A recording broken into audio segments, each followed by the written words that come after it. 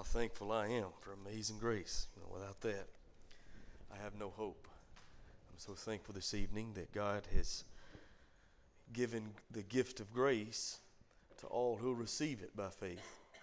And tonight, if you've not yet made that decision to trust in Jesus by faith, then I want to encourage you to receive that gift that God has given, the gift of His amazing grace toward us. What a blessing it truly is. Hebrews chapter 12 is what we're going to be looking at this evening. Go ahead and be turning there. Years ago, when Gage was just a little bitty fella, he was probably, 3, maybe 4 years old.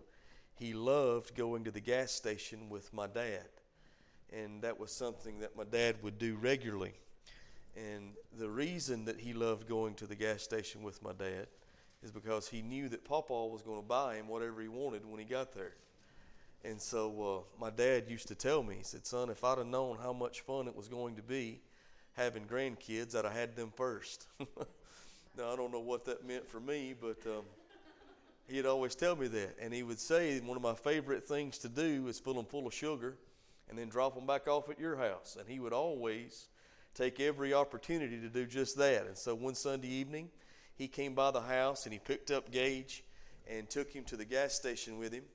And Gage came back with Fun Dip. Has anybody ever saw the Fun Dip? My kids love that stuff. I don't even know if they still got it anymore, but all it was some kind of sugary substance in a little foil pack. And it came with a candy stick, and they would lick the candy stick, stick it in the sugar, and then lick it again, and that was the Fun Dip. And he came into the house, I'll never forget it, and he was wearing more of the Fun Dip than he was eating. I mean, it was all over him, all over his face, in his ears, in his hair, everywhere. And when he come in, Brandy said, "Boy, you've got to get cleaned up," because it was Sunday evening. We was about to get ready to go back to our evening service at church. And so she got him in the kitchen there with a washcloth and started scrubbing that face and scrubbing them hands and getting him all cleaned up. And then we went and got ready and came back into the living room and hollered for the kids to come on out and go on to church. And so Gage comes back in the living room, and he's got Fun Dip all over him again, from head to toe. I mean, all over his face, all over his hands, all over his clothes his mama just put on him. And I said, "Boy, where did you get more Fun Dip?" I didn't know it, but Dad had bought him not one Fun Dip at the store, but 2 Fun Dips at the store, and he had one in his pocket. So when we took the first one away, he just went in his room and pulled out the other one. And I said, "What in the world are you doing with all this Fun Dip all over you?" And he said, "Dad, it just keeps getting gooder and gooder." And that's kind of how I feel about Hebrews chapter 12. It just keeps getting gooder and gooder, because I've certainly enjoyed the first 11 chapters. And I really enjoyed chapter number 11 as we walked through the hall of faith, and we saw all the truth that applies to our life as we walk by faith. Amen? And so that's been a blessing to me. I hope it's been a blessing to you. And it was powerful truth that we can and should apply to our lives. But there's no let up in chapter 12. I mean, God just keeps giving us exactly what we need to live lives of faith as the people of God. And tonight we're going to focus on the first 4 verses. So let's read that together. I'm going to pray for you. Then we'll come back and get just as far as we can go in this. Hebrews chapter 12, verse number 1. "Wherefore, seeing we also are compassed about with so great a cloud of witnesses, let us lay aside every weight and the sin which doeth so easily beset us, and let us run with patience the race that is set before us, looking unto Jesus, the author and the finisher of our faith, who for the joy that was set before him endured the cross, despising the shame, and is set down at the right hand of the throne of God. For consider him that endured such contradiction of sinners against himself, lest ye be wearied and faint in your minds. Ye have not yet resisted unto blood, striving against sin." Let's pray together. Lord, we love you. And again, Heavenly Father, we are so thankful for what you've done for us. Thank you, Lord Jesus, for doing everything necessary to make it possible for us to know you by grace through faith. Thank you, Holy Spirit, for your supernatural work in the life of your people. Thank you, Lord, for doing the things you do for us, for giving us the truth that you've given us right here in the book of Hebrews. Help us, Lord, tonight to preach this effectively unto your people. Thank you for allowing me to be a part of what you do. And I'm praying, Lord, that you speak truth to our hearts, for we are ready to listen. We need you, Lord. We can do nothing without you, Lord. And I'm asking tonight that you would have your way and have your will in these services. Lord, we ask that you would touch hearts and convict where conviction is needed. And we're asking that you would touch hearts and comfort where comfort is needed. For you know what we need better than we know what we need. In Jesus' name we pray, and for your sake, amen. So here the writer talks to us about a race. He's actually giving the illustration of a race to describe our Christian walk, our Christian lives. And there's a reason that he does that. In Paul's day, as in our day, sports was a big deal. It was huge then, and it's certainly huge today. I was listening to the Rick and Bubba show, which is something I usually do as my morning ritual every morning. And they were talking earlier in the week about how big sports were in the state of Alabama, especially the sport of football. And there was actually a young man who gave a testimony on the show of just how much he loved the Auburn Tigers. And y'all know I'm an Alabama fan, and I'm not tonight in any way trying to pick on Auburn fans. I'm just telling you the story because what I'm about to tell you could certainly be true for the Alabama fan if we were telling it on them. But he said that he was such a big Auburn fan and grew up that way. And that's really how it happens in Alabama. You declare once you're born, or it's declared for you a lot of times, what you're going to be. Either you're going to pull for Alabama or you're going to pull for Auburn. And this young man grew up in an Auburn family. His parents went to Auburn. He went to Auburn. And he was a huge Auburn fan. And he starts dating this girl, and they're getting along great, man. He says that he really liked her, and she really liked him. And it was going well for about 6 months until it came time for football season. And this young lady was an Alabama fan, you know. And by his own testimony on the show the other morning, he said, I just couldn't get past the fact that she didn't like Auburn football. And so he broke up with her. Things were going great in the relationship. He just couldn't get past that. And I think that if we're honest, we can probably all relate to that somewhat. You know, that's how big it is in the world we live in. Well, that's true for us now, but sports was big for Paul and the people that he lived around in that day as well. They had 3 major sporting events. They had the Olympic Games, which is still going on today. The Summer Olympics will actually start in a few months. We're still practicing that one. And then they had what's called the Pythian Games. And then they had what's called the Isthmian Games, which was actually held in Corinth. But these 3 huge sporting events was loved by everybody. And they had all kinds of different things. They had wrestling and boxing. They had chariot races. They had the most popular one was a foot race.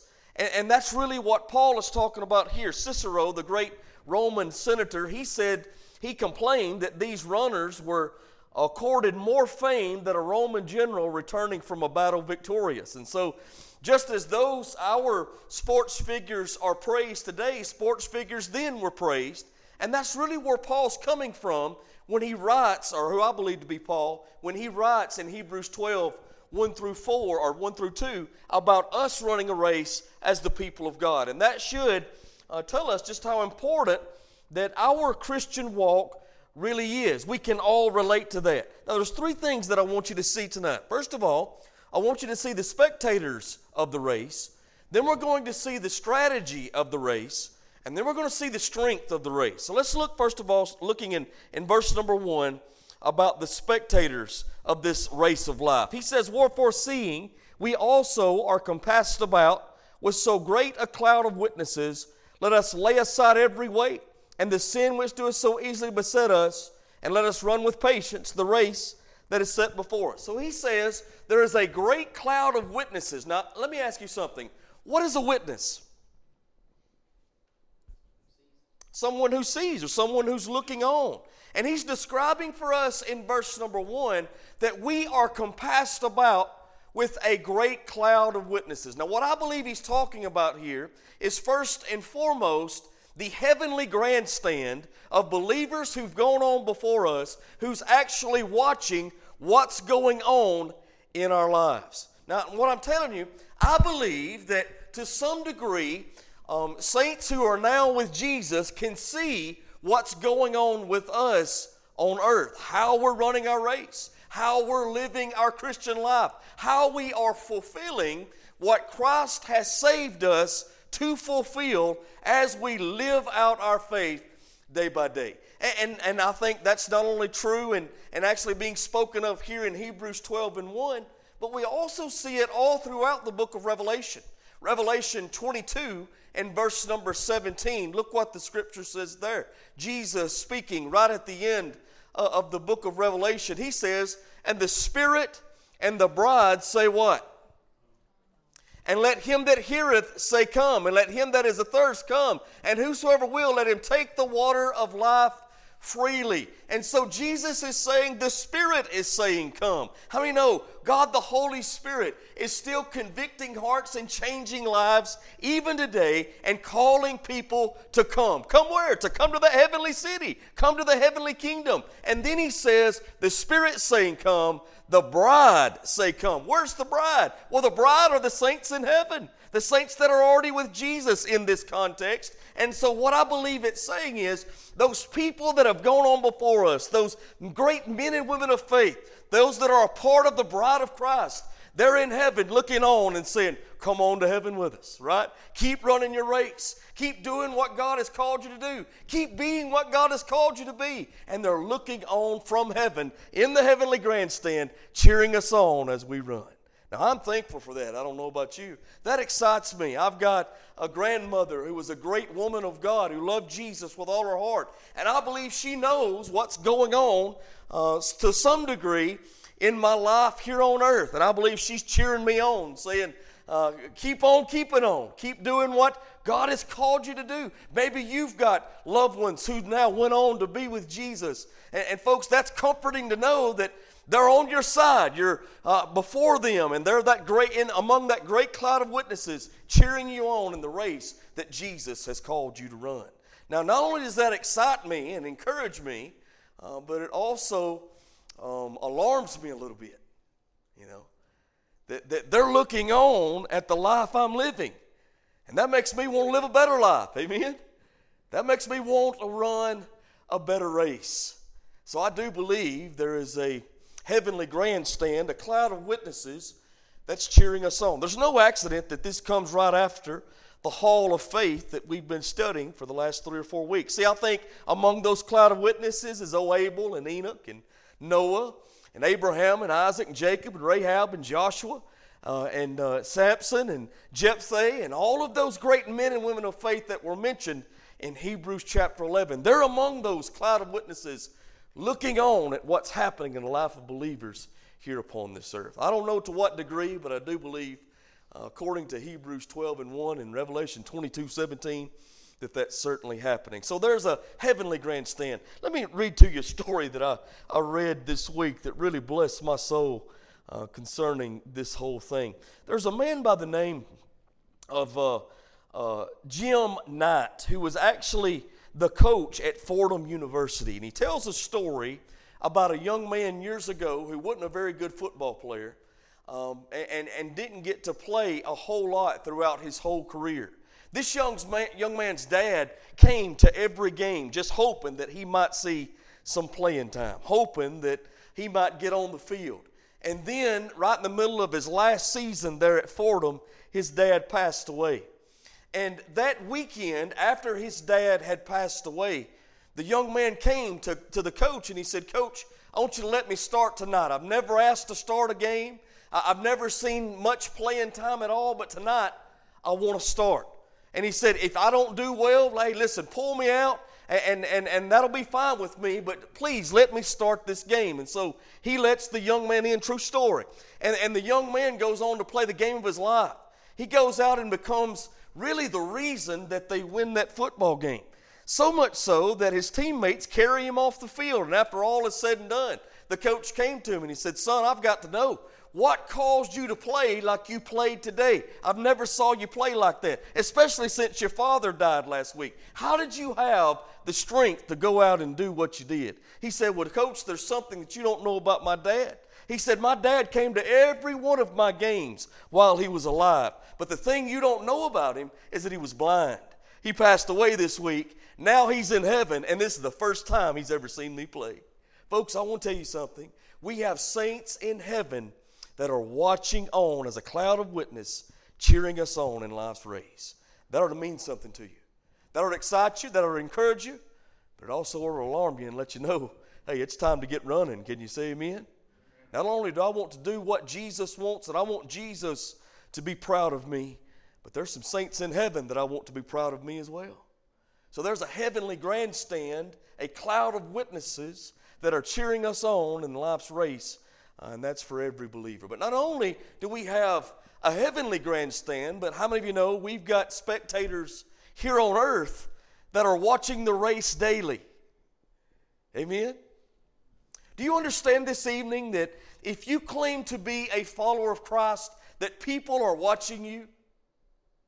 Day by day, people are looking to see if what you claim is the truth. There's people in your home watching you. Maybe your husband or your wife, your kids. They're watching. There's people at your workplace watching. There's people at the ball game watching. There's people in traffic watching. Help me, Jesus.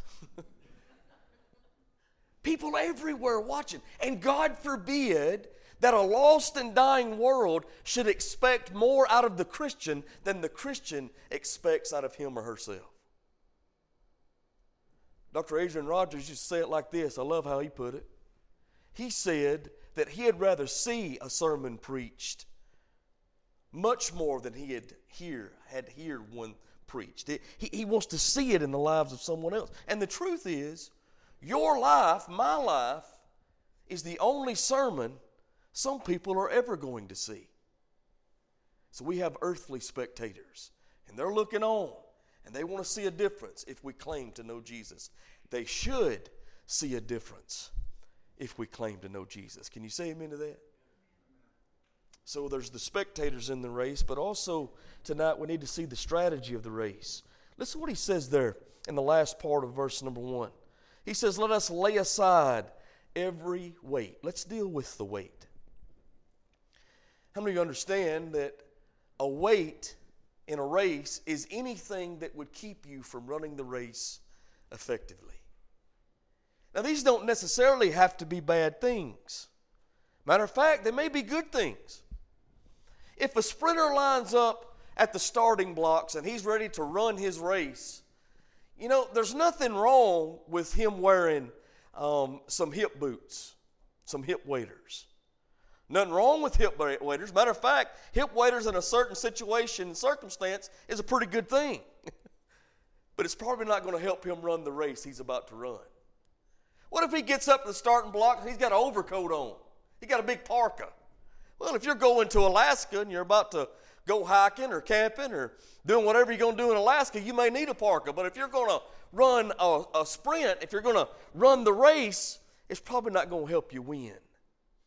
See, there's a lot of things in the life of the believer that may not necessarily be bad things. They even may be good things, but they're not the best things. And a lot of times what happens in our lives, we trade the good things for the best things. The best things are the things that help us fulfill what Christ has saved us to fulfill and run the race He's called us to run. But sometimes, a lot of times, if we're not careful, we choose the good things over the best things. Amen? It's not always bad to have good friends. But good friends can keep you from running the race God wants you to run. We cannot choose our family, but we can choose friends and how we spend our time. And we must choose wisely. I was talking to my kids just last week. I remember when I was on the senior trip, we took a trip inside the senior trip in New York City. And we went and rode the subway for about 10 blocks just because we wanted to ride the subway. You know, you've always heard about it. Everybody always talks about the New York subway. And we didn't know if we was ever going to get back to New York, so we wanted to ride the subway. So me and 3 or 4 of my buddies, we get on the subway with Coach Childers, and we rode about 10 blocks, got off, walked back a block, and got on and rode back to where we started, you know, just to say we did it. And so while we were on that subway, let me tell you what I noticed. In those 3 or 4 stops that it made, there'd be people that would get on, walk on the subway, and then in just a little bit, the door would open up, and some of them would get off, and others would get on. Now listen to me. Their destination was not my destination. Where they were going wasn't where I was going. Now listen, there come a time when they had to get off, and I kept going. And then there came a time when I had to get off, and they kept going. Now, I'm not mad at them. I got to know them while we were on the subway as best we could, even talk to some of them. Yet when you go to New York City and you talk like a redneck, everybody wants to talk to you. And so a lot of them would bring up a conversation just on that short ride about why we're there and what we were doing. And so I got to know them, and then when it came time for them to get off, they'd get off and I would stay. Or when it came time for me to get off, well, I'd get off and they'd stay. But the truth is, there's going to be people come into your life and go out of your life continually. And a lot of that is going to be determined on the direction you're going and what your destination is and what God has for you. Now, that don't mean you don't love them. That don't mean you don't care for them. That don't mean you don't like spending time with them. But guess what? Sometimes they got to get off. Sometimes you got to keep going. Sometimes you got to get off, and they got to keep going. You cannot allow even friends, which can be and many times are good things, to keep you from the best thing. They can be a weight. Let me tell you this. You can't allow hobbies, which are good things, to keep you from being the best at the race you're running. And I'm a hobby guy, man. There's certain things I like and I spend time doing, and there's nothing wrong with enjoying life and enjoying those things, but they have to be prioritized in the right place, because if you're not careful, those good things will steal from the best things. What about television? Television a bad thing? Not necessarily. There's really some good things on TV. I watch TV. I'm sure you probably do too. But if all I do is watch TV and I never spend time in the Word of God and I never take time to spend time with the Lord, then that good thing can steal from the best things. What about social media? Is it a bad thing? No, not necessarily. I kind of think it's neutral. You can use it for good or you can use it for bad. You really can.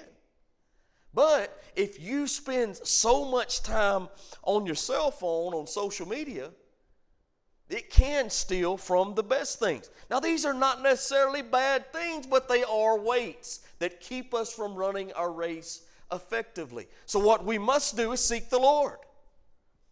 Lord, if there's something in my life that's keeping me from running my most effective race, reveal it to me. I want to see it.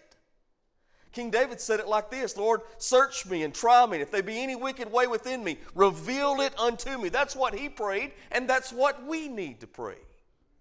So he talks about weights that weigh us down. Not necessarily bad things, just not the best things.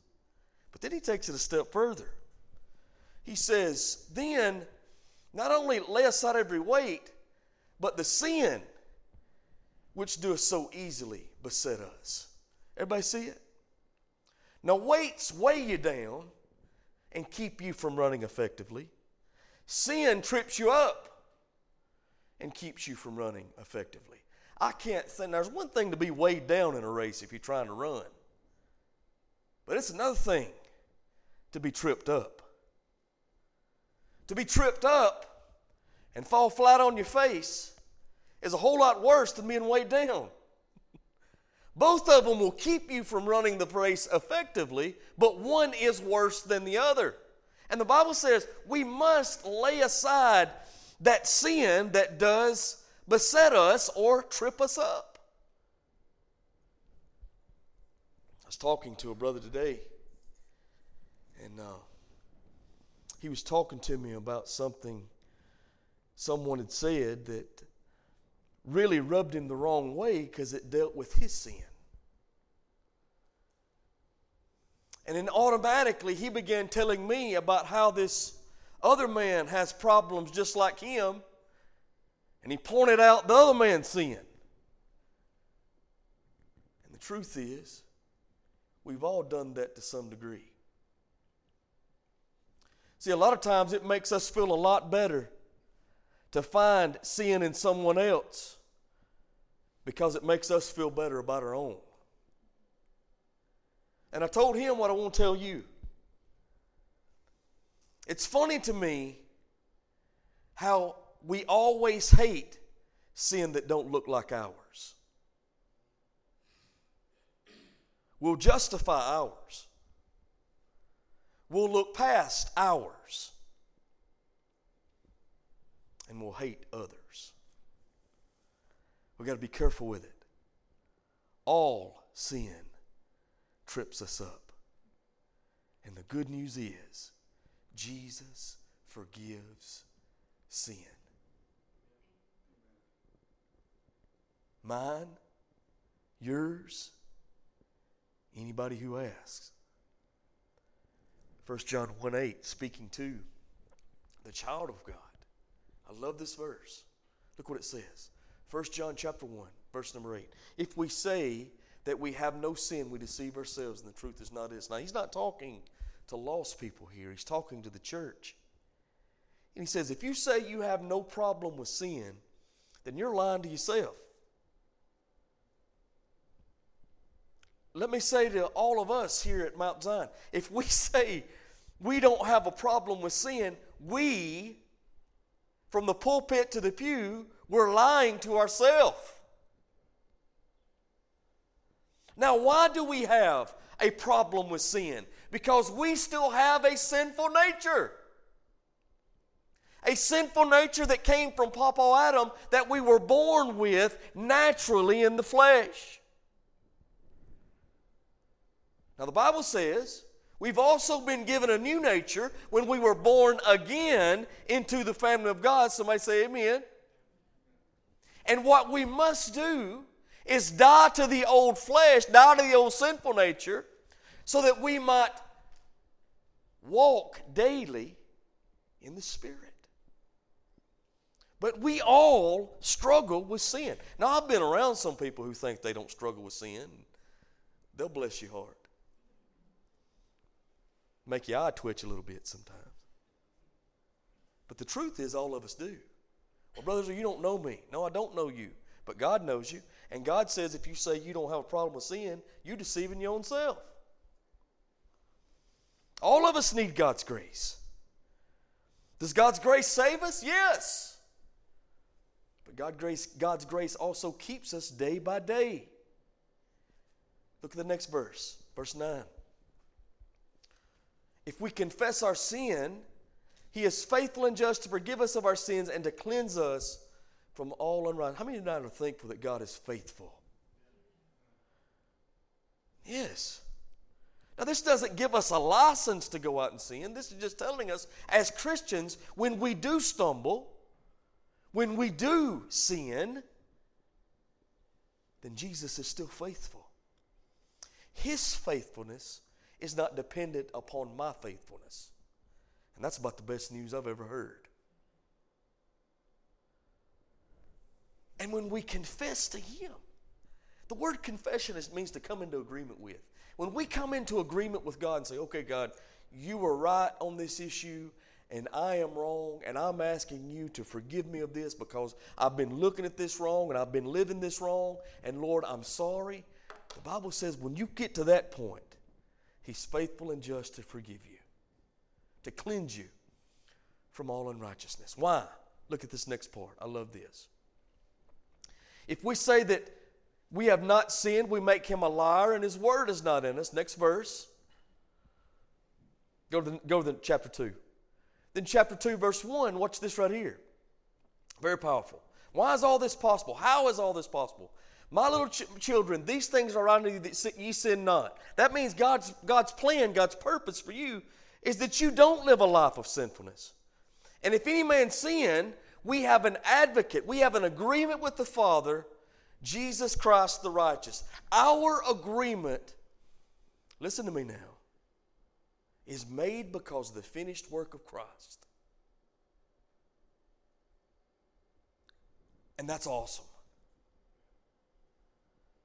Again, the same Jesus who saves us by his grace keeps us by his grace. Amen? So we must, first of all, be disciplined enough. If we're talking about strategy, we must first of all be disciplined enough to lay aside those weights that keep us from running effectively and to set aside the sin that trips us up. Discipline, we got to have that. But let me tell you what else we got to have. We got to have direction. Go back to Hebrews chapter number 12.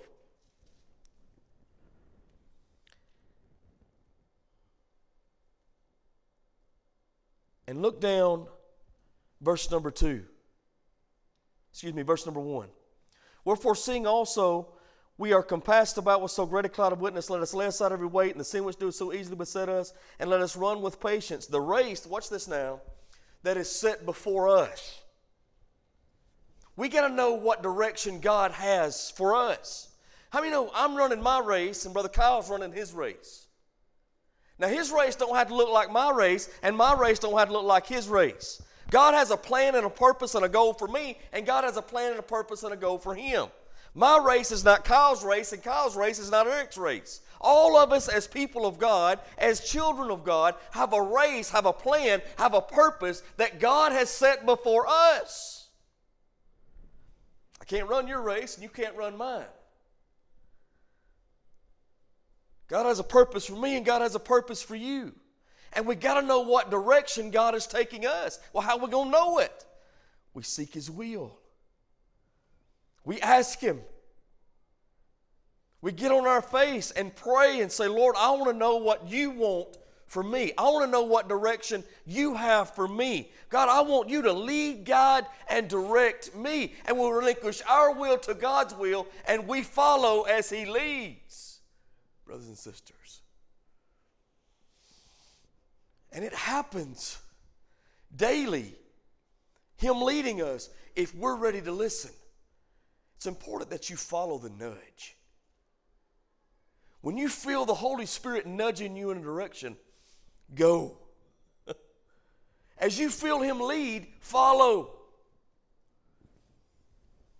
Man, when you're at your workplace and you feel the necessary to speak to someone about how good Jesus is, I'm going to tell you something. And this is a lot of times, this is how I figure out whether or not God is leading or not. Because sometimes we can question that, amen? I do. Well, what am I being led to do? What am I feeling compelled to do? If I'm feeling compelled to talk to somebody, to witness to somebody about the goodness of Jesus, I can tell you this, that's not my flesh talking. Amen? I know that. Because the Bible says, in my flesh, in that old sinful nature dwells no good thing, Romans chapter 7. That's not the old man talking. That's not the old sinful nature talking. I know that. Let me tell you what else I know. I know it's not the devil talking. The devil certainly don't want us telling someone else about the goodness of Jesus and how good Jesus has been for us. He don't want that. So if it's not me, that old fleshly nature, and it's not the devil, guess who it's got to be? It's got to be the Lord. We have that new nature. The Holy Spirit that dwells on the inside of every believer that nudges us along and leads us as we are ready to be led, as we are able to be led. Amen?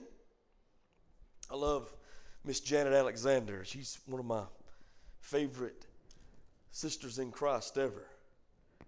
and her and Brother Skip. But one thing that Miss Janet always said that I'll never forget, and it's so true, she said, God is such a gentleman. He never forces himself on any of us. And he doesn't. When we are ready to be led, he'll lead. When we make ourselves available, then he, by his power, will make us able in doing the work he's called us to. It's not about our ability, it's about our availability. But when we make ourselves available, he'll make us able. Not in our power, but in his. So we got to get that right direction. There's got to be discipline in this strategy if we're going to run this race well. There's got to be direction in this strategy if we're going to run the race well. But let me tell you something else. I want you to get a hold of this one. I don't want you to miss what the Bible is saying. There also needs to be some great determination. Now look what the Scripture tells us in verse number 1 there. Let us run with patience. Let us run with patience the race that is set before us. How many of you know running's not easy? Running takes work. Running takes preparation. But it certainly takes determination. Because it's not always going to be hunky-dory and hallelujah. And the truth is, from time to time, we're going to get tired in the race. And I've told you this before, folks, and it's so true. I never get tired of the work of the Lord, but I'm going to be honest. It's possible to get tired in the work of the Lord. It really is. I love that God has allowed me the great privilege of preaching the Word of God. I love that God has allowed me the great privilege to be your pastor. And I don't get tired of that, but sometimes you get tired in that. You get tired in the everyday things of life. Man, when you've got a family, you've got a job, and then you've got ministry, and you've got all this other things going on, you get tired in the race. And sometimes you just want to sit down and quit. Sometimes in the race you get discouraged because the race ain't going like you think it ought to go. That's when it takes some determination. I'm not quitting. I'm not giving up. I can't quit. Let me tell you why. I didn't start the race. I'm not the one who started this. Look at verse 2. Jesus started this race. Looking unto Jesus, the author and the finisher of our faith. Brothers and sisters, when I, years ago, when I read this, I felt like shouting. Because I saw I can't quit what I didn't start.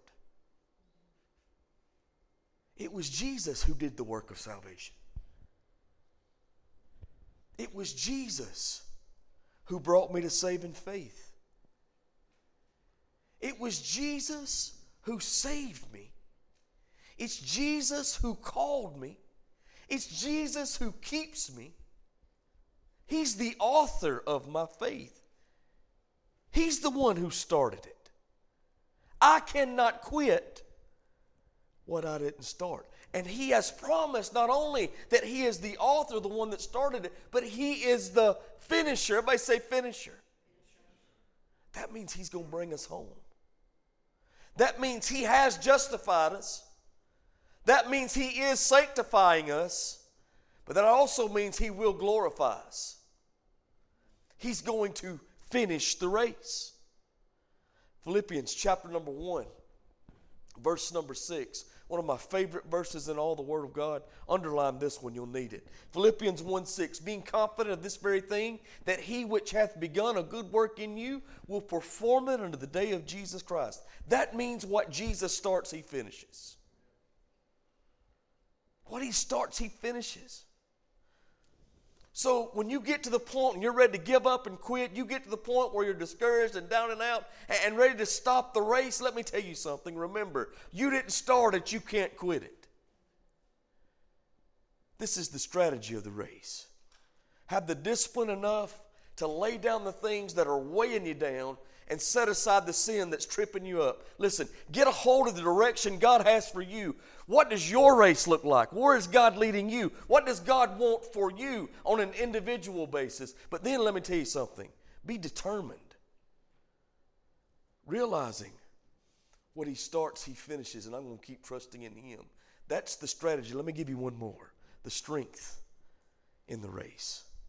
How do we have the strength to keep on keeping on when the going gets tough, when the race gets tough?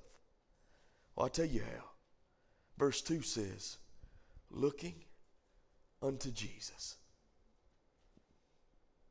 Looking unto Jesus.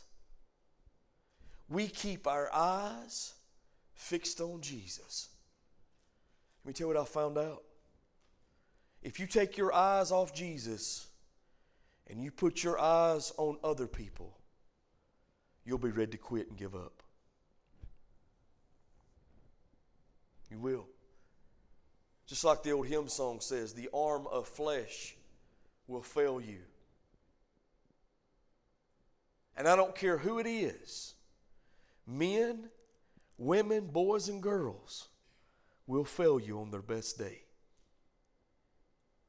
And if you take your eyes off Christ and you put it on others, you'll be ready to quit. You'll get discouraged. You'll get down and out. You'll be depressed because, listen, you can't believe others are not doing what they're supposed to do. That's not up to you. You have nothing to do with any of that. They are not your servant. They're God's. So don't put your eyes on somebody else. Listen, you fix your eyes on Jesus, looking unto Jesus. Sometimes we take our eyes off Christ and we put it on others. Sometimes we take our eyes off Christ and we put them on the troubles in this life. Do you remember when Peter asked the Lord, Lord, if it's you out there walking on the waves, bid me come to you, bid me come to you, come out to where you are? And Jesus said, come. And the Bible says Peter got down out of the boat and walked on the water to go to Jesus. But then if you go back and read this story, you're going to see that the Bible says when he saw the wind boisterous, and when he saw the waves crashing, when he took his eyes off the Lord Jesus and he put his eyes on the waves and on the wind, the storm that was going on around him, the Bible says Peter began to sink. And then the Bible tells us that he called out to the Lord and immediately Jesus reached down and picked him up. Listen to me, child of God.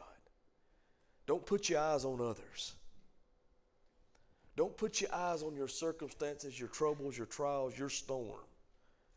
Fix your eyes on Jesus.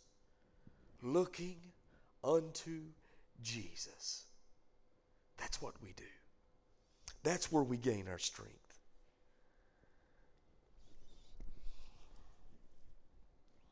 Look at the last part of verse 2. He says, for the joy that was set before him endured the cross, despising the shame, and is set down at the right hand of the throne of God. That verse always just amazed me. Let me ask you this. What's joyous about the cross? What's joyous about being ridiculed, spit upon, beaten with a cat of nine tails? What's joyous about being humiliated, hung naked on a cross with spikes through your wrist and through your feet? What's joyous about the crown of thorns? What's joyous about gasping for your last breath as your heart explodes, because that's the cross? What's joyous about all of that? The only way you and me could ever have relationship with the Father was through the cross. You know what the joy of the cross was? You and me. Squire Parsons used to sing a song called, When He Was on the Cross, I was on his mind. The joy of the cross was the relationship it brought you to God the Father. It brought me to God the Father. It brought to all who trust in him to God the Father. The joy of the cross. Amazing. Look at the next verse, verse 3. For consider him that endured such contradiction of sinners against himself, lest you be wearied and faint in your minds. He said, when you get ready to give up and quit, you just remember Jesus kept going for you. He went through the cat of nine tails. He went through the humiliation. He went through the scourging of the cross. He went through all the things that we just described. He went through all of that for us. Listen, when you get weary, you remember, he went through it for me. I'm going to keep going for him. Verse number 4, watch what else. He have not resisted unto blood, striving against sin. Do you remember when Jesus was in the Garden of Gethsemane? And it was in that moment, I believe, the sins of the whole world was already being placed upon him. Gethsemane itself, for those of you who were here during our study of the book of John, we found out that Gethsemane actually means the place of crushing. And I believe in Gethsemane, the weight of the sin of the world was already being placed upon Jesus. And the Bible says as he prayed, his sweat became as great drops of blood. He was being crushed under the weight of our sin. And what the writer of the book of Hebrews is saying, you hadn't went so far that you're striving so hard against sin that it's bringing blood out your pores. So keep going. Amen. Keep on keeping on. Don't get weary in the race and want to quit.